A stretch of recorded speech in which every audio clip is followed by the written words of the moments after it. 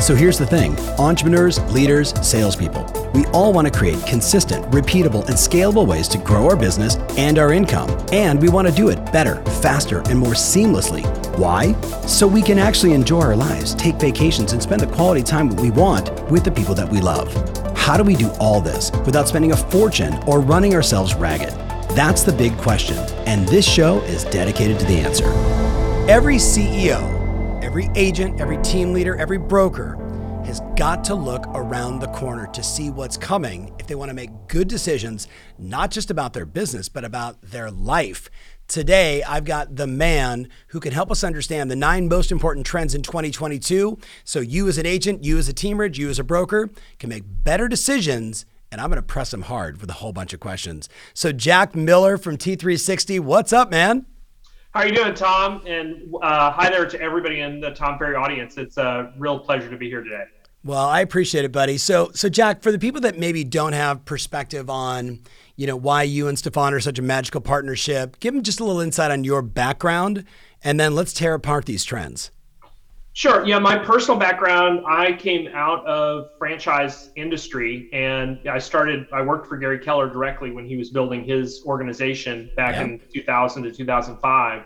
And then I've been a franchise owner. I've run an independent brokerage, and I've personally have sold real estate. So I get it. I've been in the chairs of many of your listeners and have worked with a lot of very high level brokers and owners over my personal career.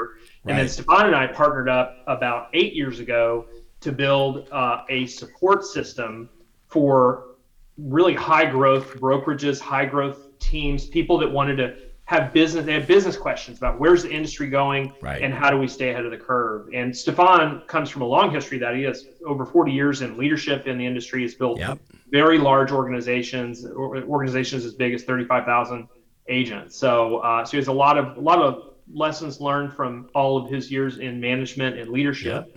And so we got together to make it practical, to say, how can we turn this into something that a leader can use in their business every day and to guide themselves to where they want to get to. Right. I would say beyond practical, you guys also make it actionable. And that's like, for me as a business coach, as someone that like yourself works with a lot of CEOs and, has lots of conversations with people, I devour the Trends Report every year. And this is the 17th annual, right? So 17 years of mapping out what do we need to know and understand to be relevant, to be ahead of the curve, to thwart some dangers, because you guys have certainly been great about, go back, didn't you guys have the danger report? I think that was a report. The National Association of Realtors commissioned us to study the threats to the industry. And then out of that, we developed the danger report, which cataloged what we thought were the most impactful threats for the next 3 to 5 years to the industry. And the Trends Report has a similar philosophy. We think if it's in the Trends Report, it's a topic that we think is impacting the industry now and will continue to impact the industry for several years. So it should be on your executive agenda if we wrote about it. I agree. So for my agent friend that's listening, or my team leader or team rich, or, fintech peeps and, tech peeps and everybody else, I'm going to hit Jack with just rapid fire questions about every one of these trends. If you want to go deeper, you should buy the book, go to their website, get yourself a copy, be like me and just get it on every single year and just devour it, right? Like if you walk into my office right now, Jack, you would literally see them all lined up from beginning to end, and they all have the same thing, little stickies, dog ears, and notes where I was like, I'm going to take that and I'm going to synthesize it, or I'm going to go test it with my audience to see, can we get the kind of response we want? So it's been a beautiful gift to the industry, and especially to me. So thank you. All right. Trend number 9, going from the countdown 9 down to 1. I like that there's only 9 trends this year. Thank you for a little less reading. Is the impact of new construction. So Jack, Ivy Zellman and I were chatting recently. She said there are more sticks in the ground or houses in process today, as we're recording this, more than we had in 2004, 5, and 6, not combined, but each year collectively. Everybody's complaining about inventory. Well, it's about to hit them in the face. What does an agent or team leader need to understand about supply chain, the inventory that's coming, and how should they best prepare their buyers and sellers? I think you asked 4 questions in there, but I'll give it to you straight. So this chapter, we evaluated what's happening with the housing shortage, the fact that we are in a housing shortage. Yep. Because I think a lot of buyers and sellers that all of your audience is probably listening to are saying, hey, are we in some kind of weird bubble? The prices keep shooting up and what's going on? And this chapter, I think really the number one reason for an agent or a team leader to go through this is to understand the inventory situation and how real it is and how sustained of a housing shortage we are in and how it's going to continue to last for years. Like all of the construction being done is not going to solve the problem for about a decade. Even at the level of construction we're doing, we haven't returned to anywhere close to balance. So it's part of this is to help people understand this is going to be the new normal for a while. We're not seeing the home builders just can't build fast enough, and they're not going to be able to build fast enough to get us out of this. Do you guys cover it all, what we're seeing with the KKRs of the world and all these other funds that are buying everything they can get their hands on the $250,000 to $400,000 buy box in every sand state because the cash flow and the rents and the appreciation and the taxes are such a huge advantage? Do you guys cover that? We talk about it internally. We don't write about it at length in our trends report because that's more on the investment portfolio side. Yeah. But I think there's some things to be learned from that. There's a reason they're buying because they recognize the inventory situation that we're in as well. And they know that if they buy and hold, they're going to do well because of the asset appreciation that they can experience and the demand for housing. The demand for housing is not going down. No. Fun fact, we're in this great debate around, are we in a buyer's market or a seller's market? And of course, everyone listening is going, oh, seller's market. We actually believe we're in a buyer's market. So Jack, ready? If you sold your house 2 years ago, was that a good idea? Or was it better to sell it today?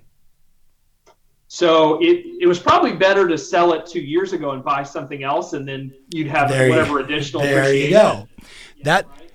That makes it a buyer's market.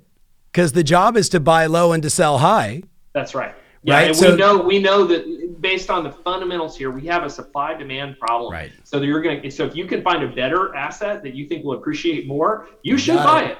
100%. It's been fascinating to watch just the how it makes some people's eyes cross when I say we're in a buyer's market. And they're like, there's no inventory. I'm like, wait, we sold almost 7 million houses last year. We just don't have inventory that's sitting anymore. It's up and it's gone. It's up and it's gone to the tune of, 7 million houses in the US. But let's go to number 8. Number 8 is the residential real estate media landscape. So you talk about Inman, Housing Wire, you guys, and so many others, Riz Media. Why should an agent even care? So part of what we wanted to do, and no one has ever studied the media landscape in real estate from what we could find. We looked around, we said, has anybody ever looked at the media that we're consuming as an industry? And I think in the context of the greater national conversation about media and its accuracy and does it have bias and things like that, we felt that this was an important year to cover it and say, let's look at the media channels and let's understand their business model. How do these guys make money? Do they take sponsorships? Are they, 100% paid content? Are they 50% paid content? Because that should influence how you treat that media source and understanding what's paid content, what's sponsor content, what's editorial, what's objective, and what is neutral. So that we did this a little bit as a service to the industry. We're going to turn the camera around. We're going to point it back at the media landscape and just say, let's talk about that because it is important. If you're making decisions in your business, you should rely on good information and just knowing if an information that you're getting is sponsored we feel like it's an important piece. I agree. And you and I both know the old line is headlines do more to terrify than they do to clarify. So, reading beyond the headlines, and then am I reading sponsor content? Am I reading something that's clearly paid for and selling a product or service versus, hey, this is a down and dirty actual report on what's going on, which is why I love your guys' stuff. I want to ask a backup question though. I am a huge advocate for agents becoming the media company in their local marketplaces. What are your thoughts on that? I think it's a great strategy. I mean, the goal that you have as a real estate professional is to be the trusted source for your people. And so we actually talk about this in one of our programs. We say you want to monopolize the minds of the people that are connected to you. So they just automatically go to you for real estate concerns. And media is a very powerful way to do it. Being in front of them regularly, becoming a trusted source of information. And then that's how you get business from people. They say, what, so-and-so has always told me straight about what's going on with the market. I'm going to refer you to them. Yeah. Okay. One of the things you guys did this year, which I thought was interesting, is you talked about this thing just called perspectives. And one of the perspectives was the traditional real estate model. And my question for you is it dead? So this is a great question, and it's something that we have a lot of fun talking about. And we definitely have, by the way, some of those big companies that have a lot of money coming into our space. They're pretty convinced. Compass, who, friends, clients, like all these big major companies, especially the ones that have written, we're all clients of ours, but like, let's face it, like they're still a traditional real estate company, traditional splits and, yada, yada, yada. And that's what you mean by traditional, I'm assuming, right? Exactly. Yeah. Is what we think of as like a full service traditional brokerage that has some kind of graduated commission split plan and, that way of doing business. And so our industry, if you look at the history of our industry, and Stefan's done such groundbreaking work here studying change in our industry, our industry is not an industry where a new competitor comes in and displaces all of the old competitors, right? Yes. Ours is an additive industry where it's like, when RE/MAX came into the scene, boy, everybody thought that was really disruptive, and to the extent they tried to kick Dave Liniger out of NAR and said you can't be part of this thing. So, but what happened is RE/MAX and the desk fee commission structure, Realty Execs and others, it became another option in the real estate agents world. Same thing with Keller Williams. Same thing we're seeing today with EXP. So the new models don't eat the old ones. They just add more options on the shelf for the agents. And then in the new stuff that's coming out for consumers, where we have these blended mortgage, brokerage, all-in-one stop shop. Those are just creating more options for the consumers as well. So this is an industry that likes creating new options, but we don't see these new options destroying the old ones. You can still run a great traditional brokerage in this country, and we know we have access to a lot of these companies, and we get to see their financials, and there's some very healthy ones out there, and that's not in question. Yes. Well, I know I've got some pointed questions around some of these new models, which we'll hit in a minute, but let's go to number 7. I love all this. Number 7, branch managers, magic and how to find it. Jack, this has been an issue that I've dealt with for at least 25, 26 years. Every CEO, every owner I've ever talked to, Ferry, how do I find more managers? Right? And especially with the manager's comp changing, starting about a little over a decade ago during the global economic meltdown, the comp model has changed dramatically for managers. So what's the solution here? And why should an agent care? So the reason why, first of all, if you are growing an organization, you probably already care. Yeah. You're if you're running a team, you care. Yeah, absolutely. So I think, from that perspective, we're always looking for people to lead organizations, and branch managers are at the nexus of what happens in a local office with an agent. They are the tip of the spear. Yeah, the tip of the spear. The reason the agent cares is understanding what kind of leadership and support they're going to get, because they're probably going to get it from that branch manager. It's probably going to be the person that they'll interact with the most outside of the agents that they are working with on other sides of deals. They're going to be calling and talking to that branch manager for support, coaching, help, backup, all those kinds of things. And so understanding that landscape we think is important. In the chapter, we talk about the kind of the career life cycle of branch managers and where they are in different places. And that might influence you as an agent. Like, do you want to work for a person who's kind of starting up a new thing and is building a new company, or do you want to work for an established manager who's managed hundreds and hundreds and hundreds of agents successfully? What is your persona for that? What do you want? What will help you the best? It's been a while since we've done the research, and I'm curious if you guys have. When we would survey, agents and clients of ours, okay, you left, why? Right? Number one reason always was, I left because of the manager. Why'd you join the new company? I joined because of the manager. And then culture, marketing, tech support, blah, blah, blah. And usually 5 or 6 was splits. We always think it's always splits. And again, I have not done this survey in a while. Do you have any updated data points for us on that? Like, why do they go? Why do they come? So when we've interviewed people, it's almost always come down to something related to people or culture or fit. Then the commission structure comes in later, and it kind of provides the backup support to say, well, I'm not working with people that are really supporting me very well. I'm not getting what I need in order to do my business. Yeah. And I could go somewhere else and I could maybe save some money, so it almost becomes a secondary reinforcing point to why they should move. But it's usually, if an agent is happy, making good money, getting supported well, they usually do not move. It's unusual. It'd be unusual for them to move just for money, because then you'd lose all that. You lose that. And that's hard. It's hard to find that. I have a client who paid his brokerage last year $1 million. And some people will hear that and they're just like, oh my God. Well, obviously you can figure out he made a lot of money. He's on a really high split. And every one of them will say the same thing. Well, I should switch because if I went to company X, and I'm like, well, before you do, let's break down everything that you're going to add on as a cost. So it's kind of like when it's always about the money, then it's just always about the money. I think it's always about people first, culture. Money and shekels can be figured out. But if you don't get people right, you don't get culture right, you don't get support right, who cares? Yeah, we would totally agree. If people will join for money, they'll leave for money. And people that are long-term successful, this is a relationship business. This is a business where people are going to invest in your career as an agent. Yep. And if you're a leader, you're going to invest in other people. And that's what you should be looking for, is people willing to invest in you and then people that you can invest into. I guarantee you right now, Jack, there's somebody's like, Ferry, screw you. Like it's, you know what I mean? Because for some people, you're right. It's just about the money. Right. And that's okay. That's okay for them. Now, number 6, the technology consolidation wave, right? All these acquisitions that are happening, and I'm watching the same thing you're seeing, which is fascinating.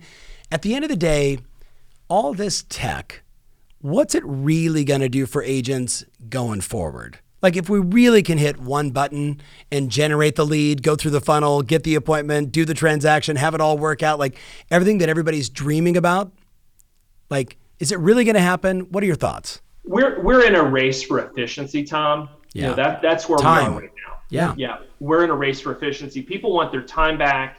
They want to focus on the areas that they most enjoy and are best at spending time, which for most agents is with clients, is actually serving and working with their clients. Yep. And there's a good news part of this with all this technology consolidation. It's actually very good news.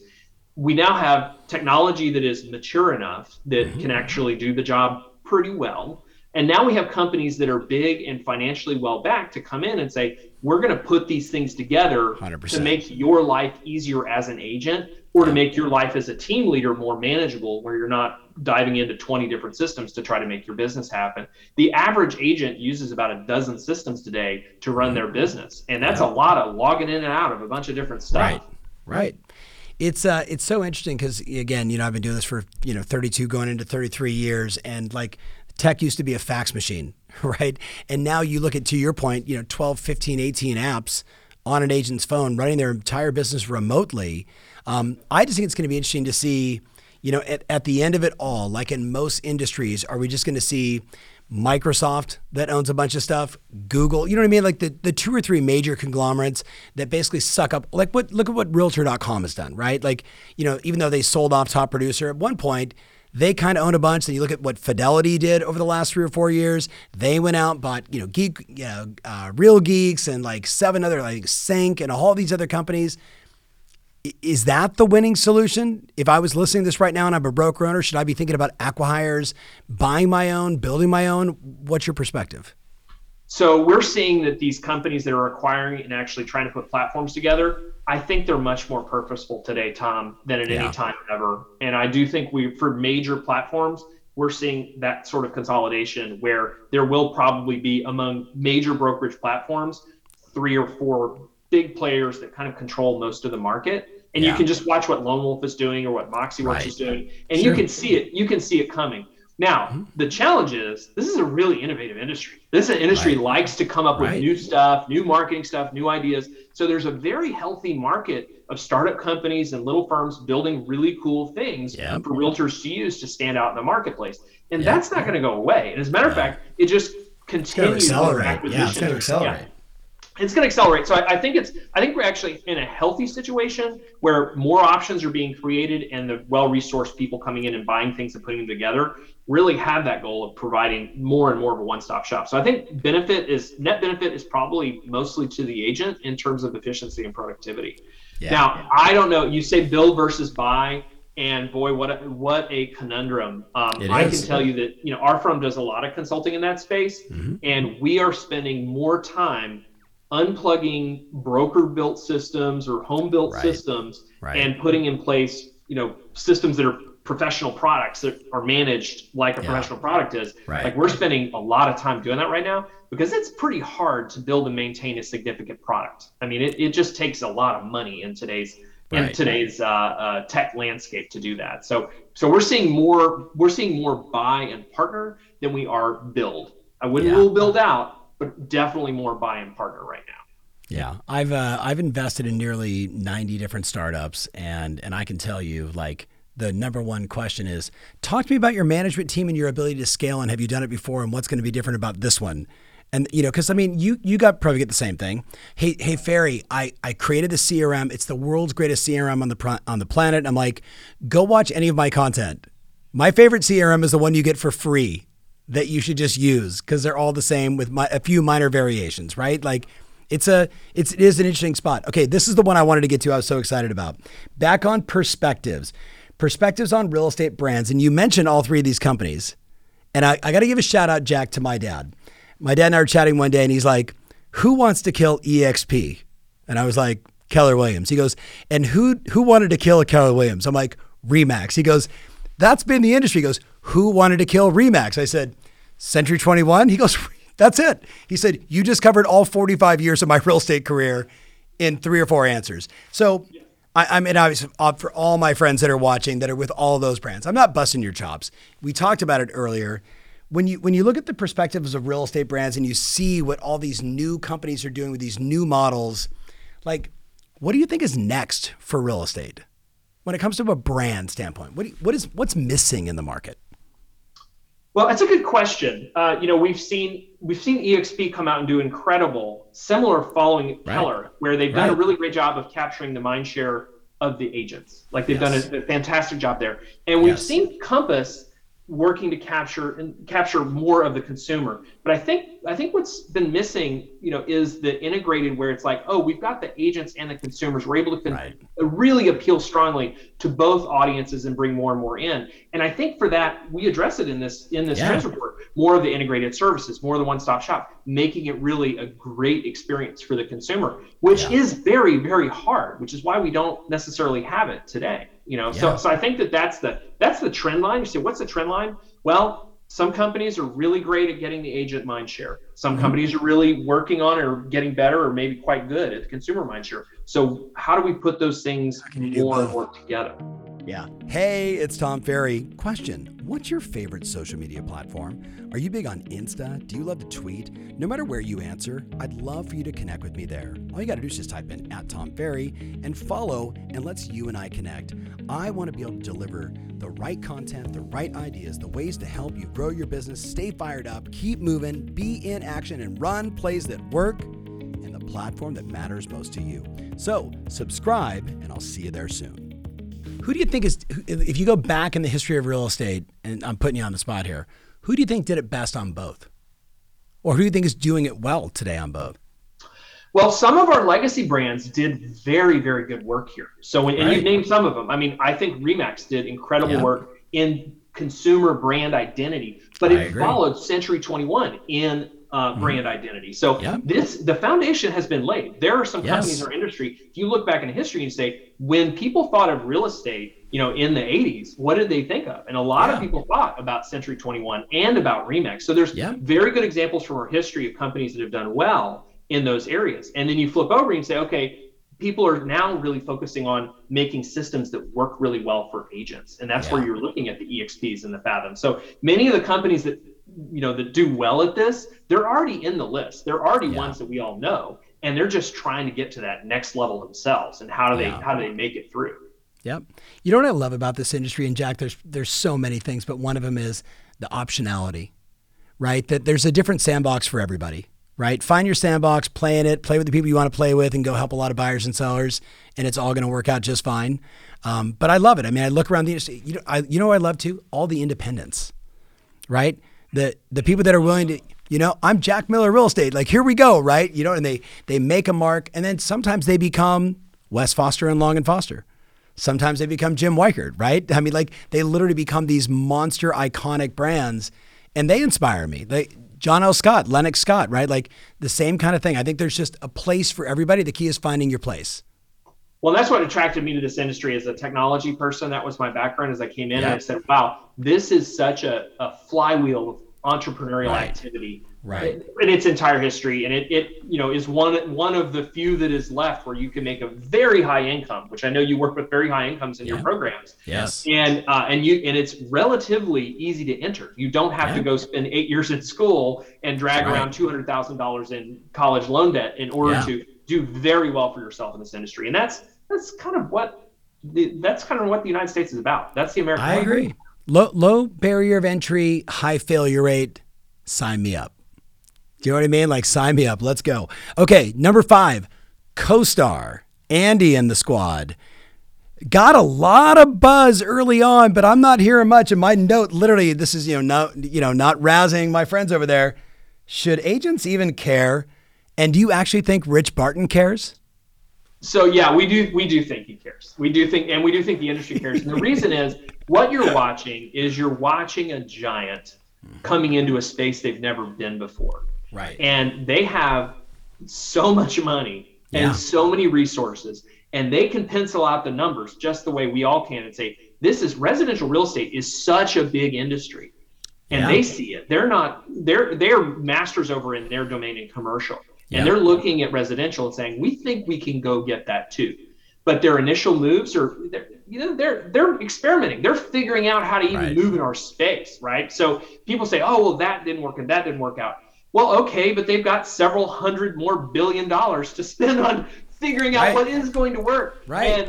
And they own some good assets at this point. I mean, they bought some good tech, maybe not the best tech in the world, but they bought some things that were pretty solid, and they have ambitions to do more. So we think agents need to know about it, because this is like, I mean, how many times do we say, oh, Zillow is, there's these outsiders coming in. Like, we love to say that in this industry. We love to discount these people that want to come in and play in our sandbox. We say, this is our sandbox. You don't know anything about our sandbox. Why are you coming in here? And this is no different. I think people want to discount them, which is why we wrote the chapter. We said, look, let's really understand this company. We think that leaders in this industry will need to understand it. We do think agents will need to understand them too, as they begin to make more and more offers into the space.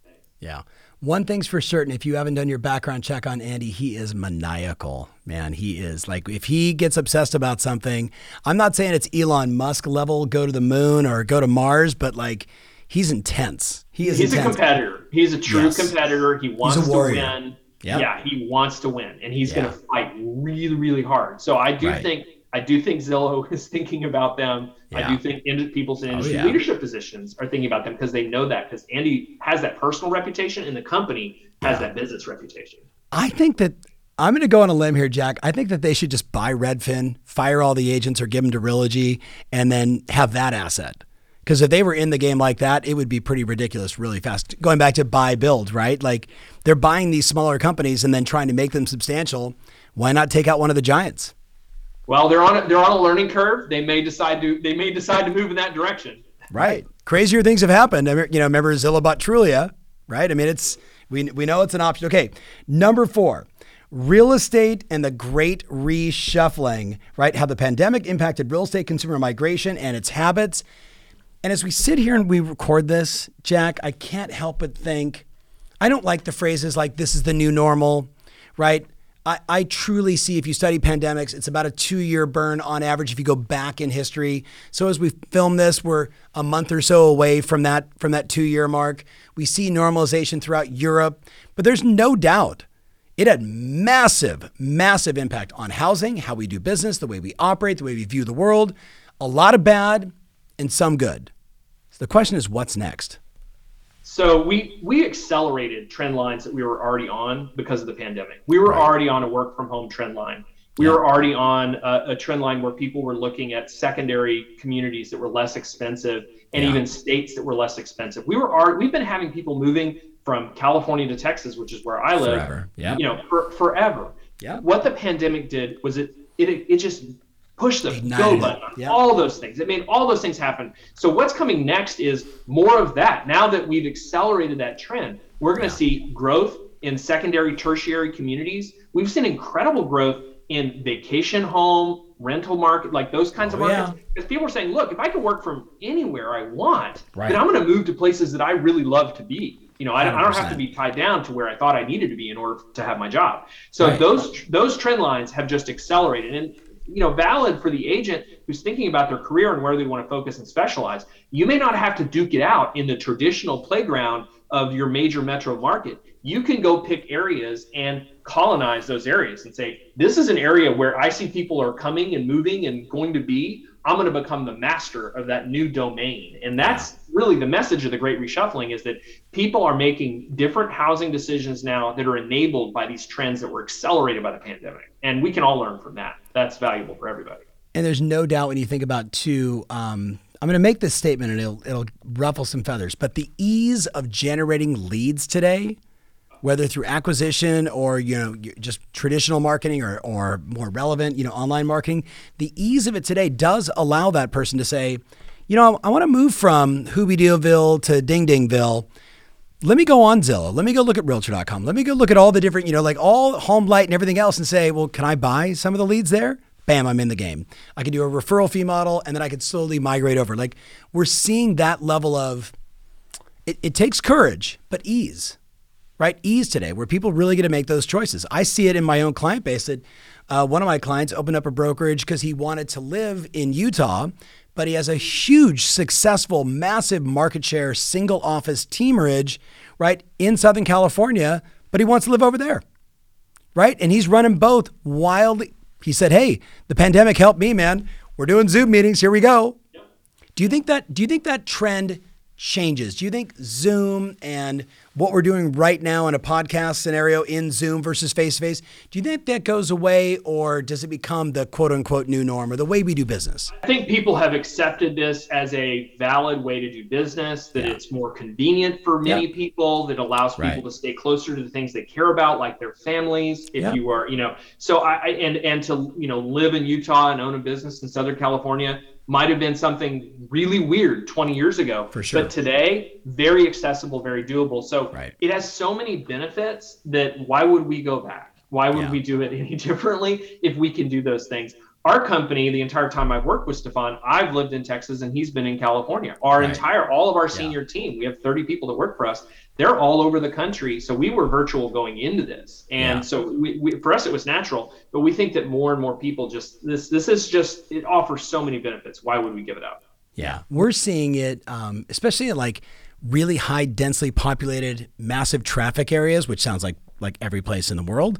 But a lot of clients that have said, they're giving options now to their sellers. Mr. and Mrs. Seller, before I come over, why don't we do a Zoom session where I can walk you through the process. You can show me the house. We can do a deep dive together. We could do it at 4:00 in the afternoon. We could do it at 1:00, whatever's convenient for you. This is how I'm doing it now. Then we show up, then we measure, then we photo, then we blah, blah, blah, blah. And they were crushing during the pandemic. I mean, we were on Zoom starting in 2017 with all of our clients. So when the pandemic hit, we're like, just get your own Zoom account and start inviting buyers to buyer consultations. Do your meetings this way. And they were all like, oh yeah, we've been doing this with my coach for the last 4 years. We got this.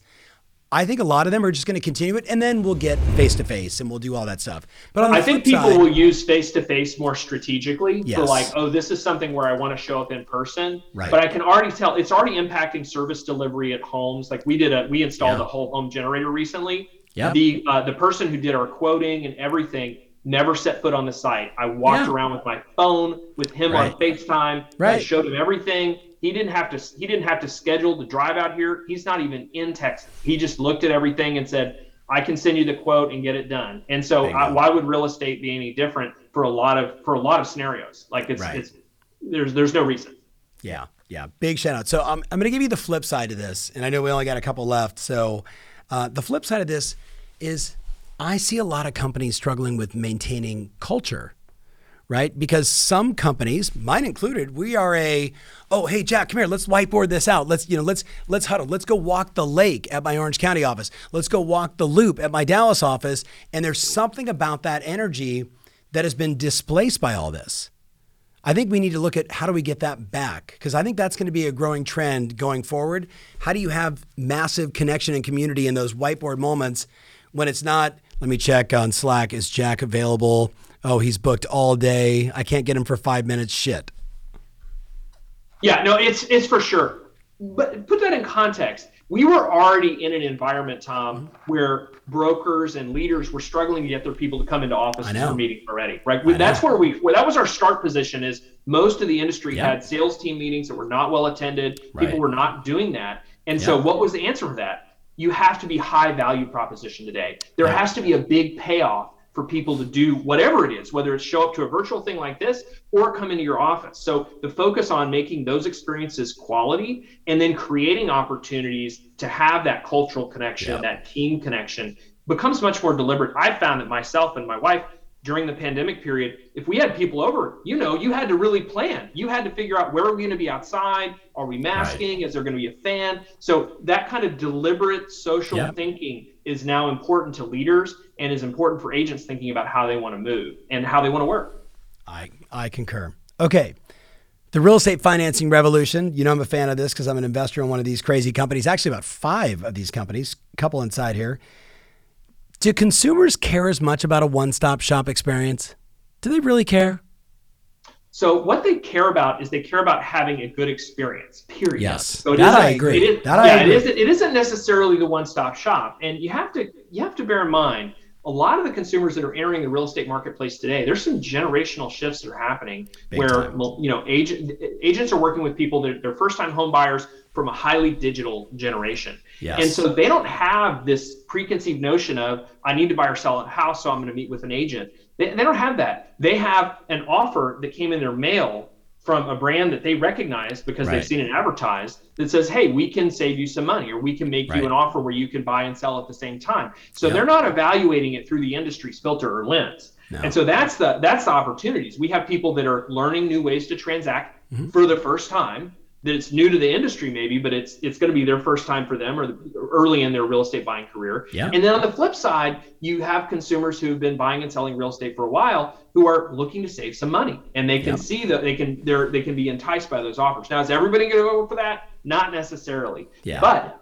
if you had a relationship with a mortgage company and you had great service and you liked it, and they reached out to you and said, hey, we can save you probably $5,000 or $10,000 on your next transaction, for the person that's mindful of the dollars involved in selling their home, that's something they'd listen to. So I think we need to pay attention to these companies.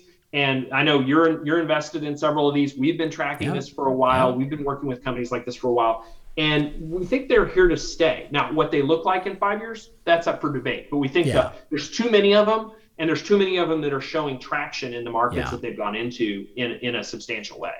Let's divert and let's talk about iBuyers and sell-through rates. A lot of them that are in that space, and I don't know, I'm sure you read Mike Del Prete. I saw something this morning that said, January was a booming month for iBuyers, and I was not shocked, right? What does boom mean? I have to dig into the data. So if you're a Mike Del Prete fan, do that. But I think about those guys. I think about Open Door being sort of the last big stallion in the race, and then I think about all the power buyers, the Easy Knocks, and there's so many of them now. First of all, congratulations to all of them, because it looks like the next 4 years could be good for them. The question is like, how do they get the word out? I don't talk to any agent that says, oh yeah, I use Easy Knock all the time. And I'm an investor in Easy Knock, for the record. So the CEO is going to hate me even saying this, but I don't see them saying, even though they're killing, I never hear an agent go, oh, I had this scenario where the person wanted to get the cash out and I got him the cash out, that we went and bought him a house and we used Easy Knock, and it was you know what I mean? And literally right now, I'm going to get hate email for this, but sorry, buddy.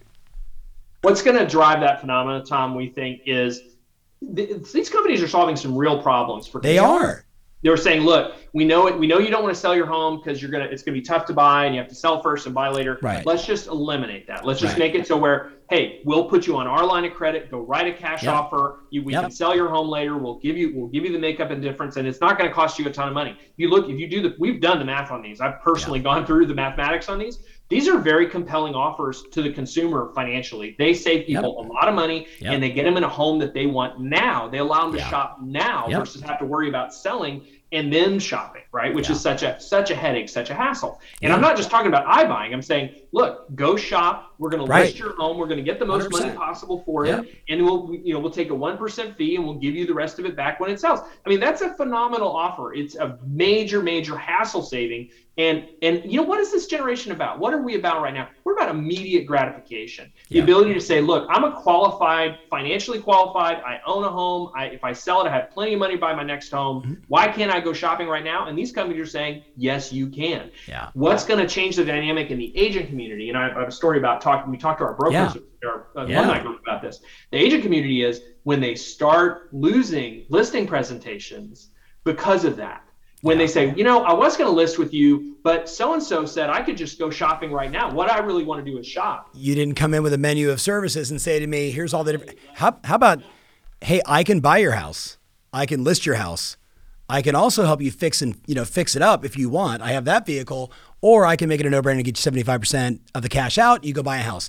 Here's my menu of services, which is better for you. There's some of these things, Tom, that I think in 5 years we're going to look back and just realize, oh, that's now standard operating procedure. Like the cash offer on the next home for a truly qualified buyer who owns a home, why shouldn't they be able to make a cash offer and move when they want to? Like that just seems like if they have the money, it's just this hassle of this transaction to get it out of the house they currently own. So there's some of these things that we think are just going to become table stakes in the industry as more people adopt them. So don't write them off. And it's not all about the iBuyers. It's not all about people that are trying to buy the home and flip it. That's not what we're talking about. We're talking about making that whole transactional piece efficient. And by the way, that's what consumers want. They just want it to be easier. And if you can tell them, go shop now, you can use our checkbook and write whatever money you need to write, and we'll worry about the details on selling your home later. I mean, that's a phenomenal offer. I'm looking at this, I'm like just re-glancing at all the, underlying notes that I have and all these companies that I know and a couple that I invested in. And I'm like,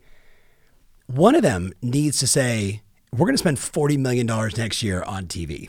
We're going to spend $4 million a month on Google. And I think whoever does that is going to win, because I look at all these players and I think they get lost the way some agents get lost in a sea of sameness, right? Or worse, in these guys' case, they just don't get heard about. They just But there's an opportunity for agents in this. Of course. Go partner. They're not going to buy TV advertising. You be their TV advertisement for your neighborhood, your clients. Like, you be the person that go gets the market share and can use it to drive your sales volume, can use it to make better offers for the people you know. Hey, I can help you buy and sell and save you a bunch of money. I mean, that will get your email to come in. That'll get your phone to ring. That's the thing you want, right? Yep. I think, for, again, sorry, Easy Knock, but because I'm a huge fan of this company and they're blowing up, right? And yet, if they got agents engaged with that menu of services, that's all it is. And you and I both know 75% of all the deals are done by the top 25% of all the agents in the country. So it's not like you have to get every one of them. You don't need, Phyllis, new agent, Phil, new agent. You need like the upper echelon, and you get a percentage of them, and they're like, hey, I can buy the house, I can list the house, I can help you put some money into the house, and I'll take it out of the commission at the end, or, close of escrow, or I've got this other solution. They do that. If you're watching right now, if you're not doing that, I just think you're not providing all of the potential solutions or optionality for a consumer. And if you're not doing that, are you as relevant to them, especially the person that's on their phone doing research before you got there? Yeah, absolutely. One last thing I'll say on that. We surveyed our broker group. We had our broker mastermind last month, and we put this on the list. We said, let's talk about this. I did not know how it would go, Tom, because I was like you. I was like, I don't know. People are talking about this. We surveyed. We had about 30 brokers there. I think all but 2 or 3 of them had done multiple deals with one or more of these companies in the last 90 days. Like they all had. They said, yes, I have agents doing it. I have people using it. I have some people doing this. And they had a variety. They shared their experiences. Sure. But we think, if we asked that question a year ago, we would not have gotten that answer. I agree. I agree. And I'm an investor in a couple of them. So I do believe in it. I believe in the model. Okay. Private equity. OMG. This was such for me as an investor, I was like, oh yeah, I know that company. Oh yeah, I remember that deal. Oh, I should have invested in that one. That one, why did I say no to that deal? Right? Why should an agent understand why private equity is coming in, why they're buying all these companies, why they're so fascinated by it? And do you think we'll see more SPACs and more IPOs in residential real estate or in fintech related, residential deals in 2022?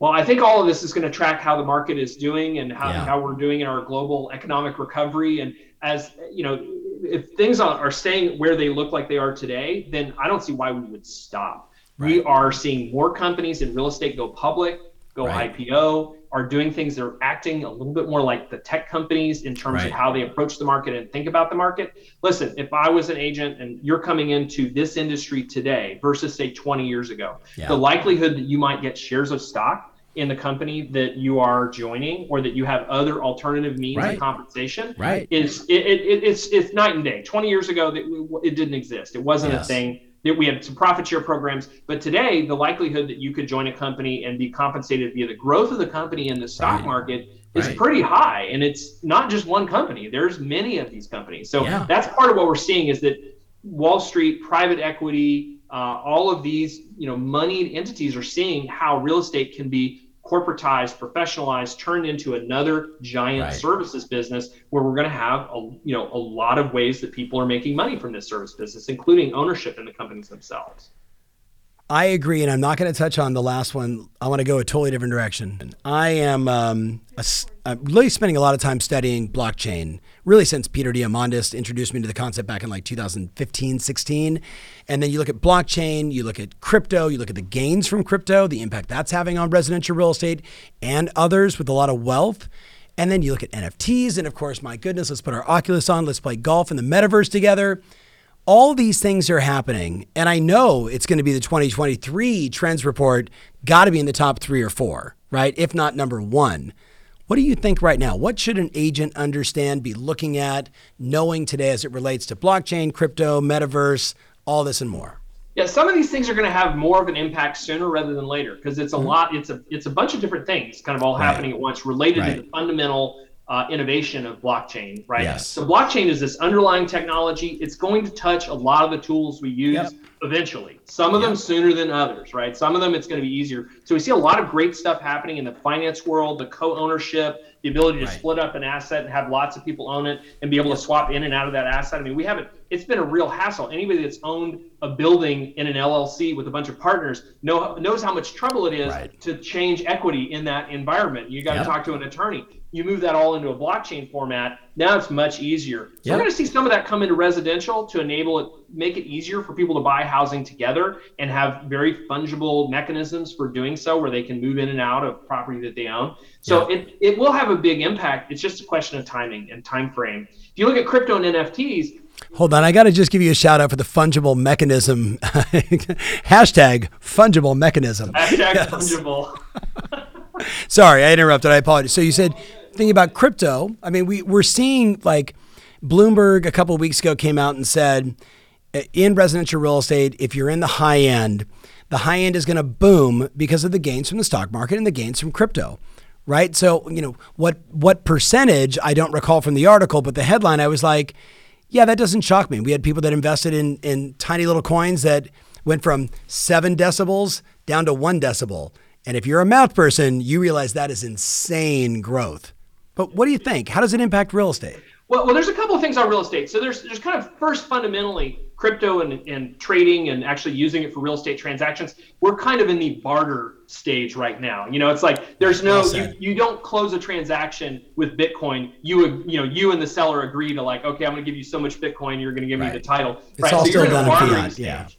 Yeah, it's really it will all have to be converted to dollars, at least in the current state. Yep. Where I think things are interesting, and you talked about it, there's some very, very high net worth people. There's some people that have been, Bitcoin millionaires. They've made a bunch of money, and they actually have a problem where if they sell that, it's being treated as a capital gain. Of course. And so if I was an agent, I would be looking at how can I work with those people to convert those capital gains into investments into opportunity zones where they can tax shelter their gains and do that for a decade and pay no capital gains tax.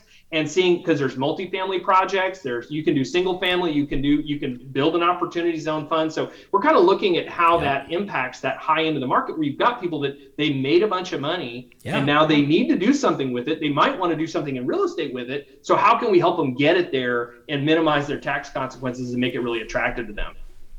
It's interesting. I just interviewed Natalia, CEO of Propy, on my podcast a while back, and we were talking about just that, right? And I think it's important. I liken it to mid-teens of the 2000s, if an agent was in Miami, in New York, like New York City, Seattle, San Francisco, and their business card didn't have I speak Mandarin, if their website didn't translate instantly to Chinese or Mandarin, like they were just less relevant. And today I'm saying to agents, you might want to get crypto certified, whatever that means to you, Proppy or another.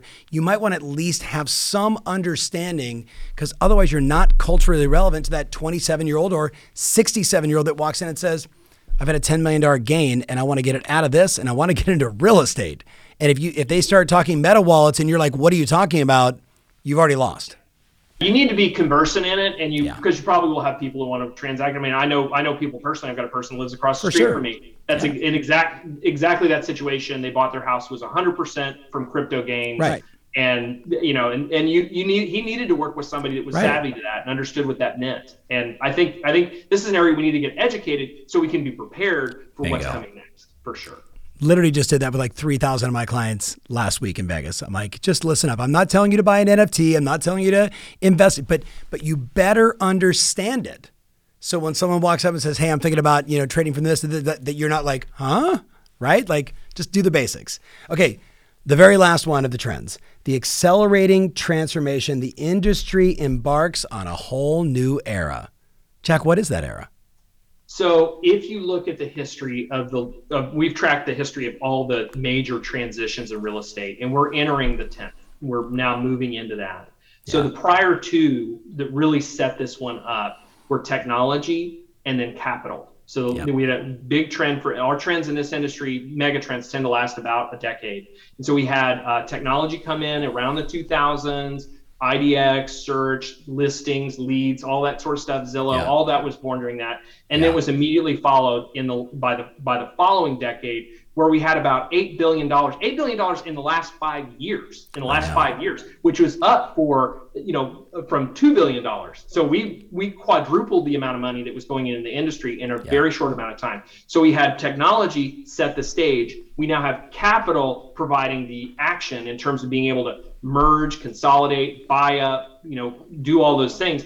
And that just means all these things that we've been seeing happening over the last year or two, and maybe that were slowed down due to COVID, maybe things took a little bit of a pause, they're going to pick right back up, because the table is set for companies that have a lot of money to come in and continue to accelerate those changes. So if you wanted things to go back to the way they were, we're here to disappoint you. That's not going to happen. Buckle up, soldier. Buckle up, because you're going to see more companies get acquired. You're going to see more of these consumer-facing companies that have these alt-fin financial offers continue to make them, some of which are great partners with the industry, and you should definitely check out. So all of those things are going to happen at an increased clip. We're not slowing down because of that. And that's why we've declared this. We have now entered a new phase where from now until probably in the late 20s, we're going to see a massive amount of change happen a lot faster than maybe we thought it was going to. I love it. I love it. So I know we're going to talk more about crypto in the future. We'll talk about the DOJ in the future, leaving everybody hanging, right? Because there's not a lot there yet, but we know it's coming. But I want to say to you, Jack, and to Stefan and the team, thank you for our friendship, our partnership. Thank you guys so much for taking thousands of hours and synthesizing all this stuff and then making it actionable for people like myself and the listener to go out and use this information, to be relevant in the marketplace, to be ahead of the curve, and to see around those corners, which every CEO has to do. So if you're watching, right, you can see all my little notes here, T3Trends.com, T3Trends.com. You should go get yourself a copy of this book. You should read it over and over and over and over. And if you're looking for something to do content on, if you're one of my content, peeps out there, man, it's packed full of interesting things that will have people say, I see that gal everywhere, and the stuff she talks about is amazing. So Jack, closing thoughts as we move forward? So all of these things are to set you guys up to be successful. We are such fans, Stefan and I and the whole team, we're such fans of the industry. We want the industry to do well. We want practitioners that are out there hustling every day to do well and get what is coming, in terms of the opportunity that's in front of them. And so use our trends report and all the things that we reference in that spirit. It is here to help you. That's what we do, and that's why we love doing what we do. Love it. Well, thank you, my friend. And for my listener out there watching, I can't wait to see your comments.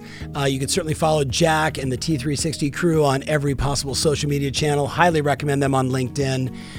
Thank you, my friend, and I look forward to talking to you soon. Be well. Great. Thanks, Tom.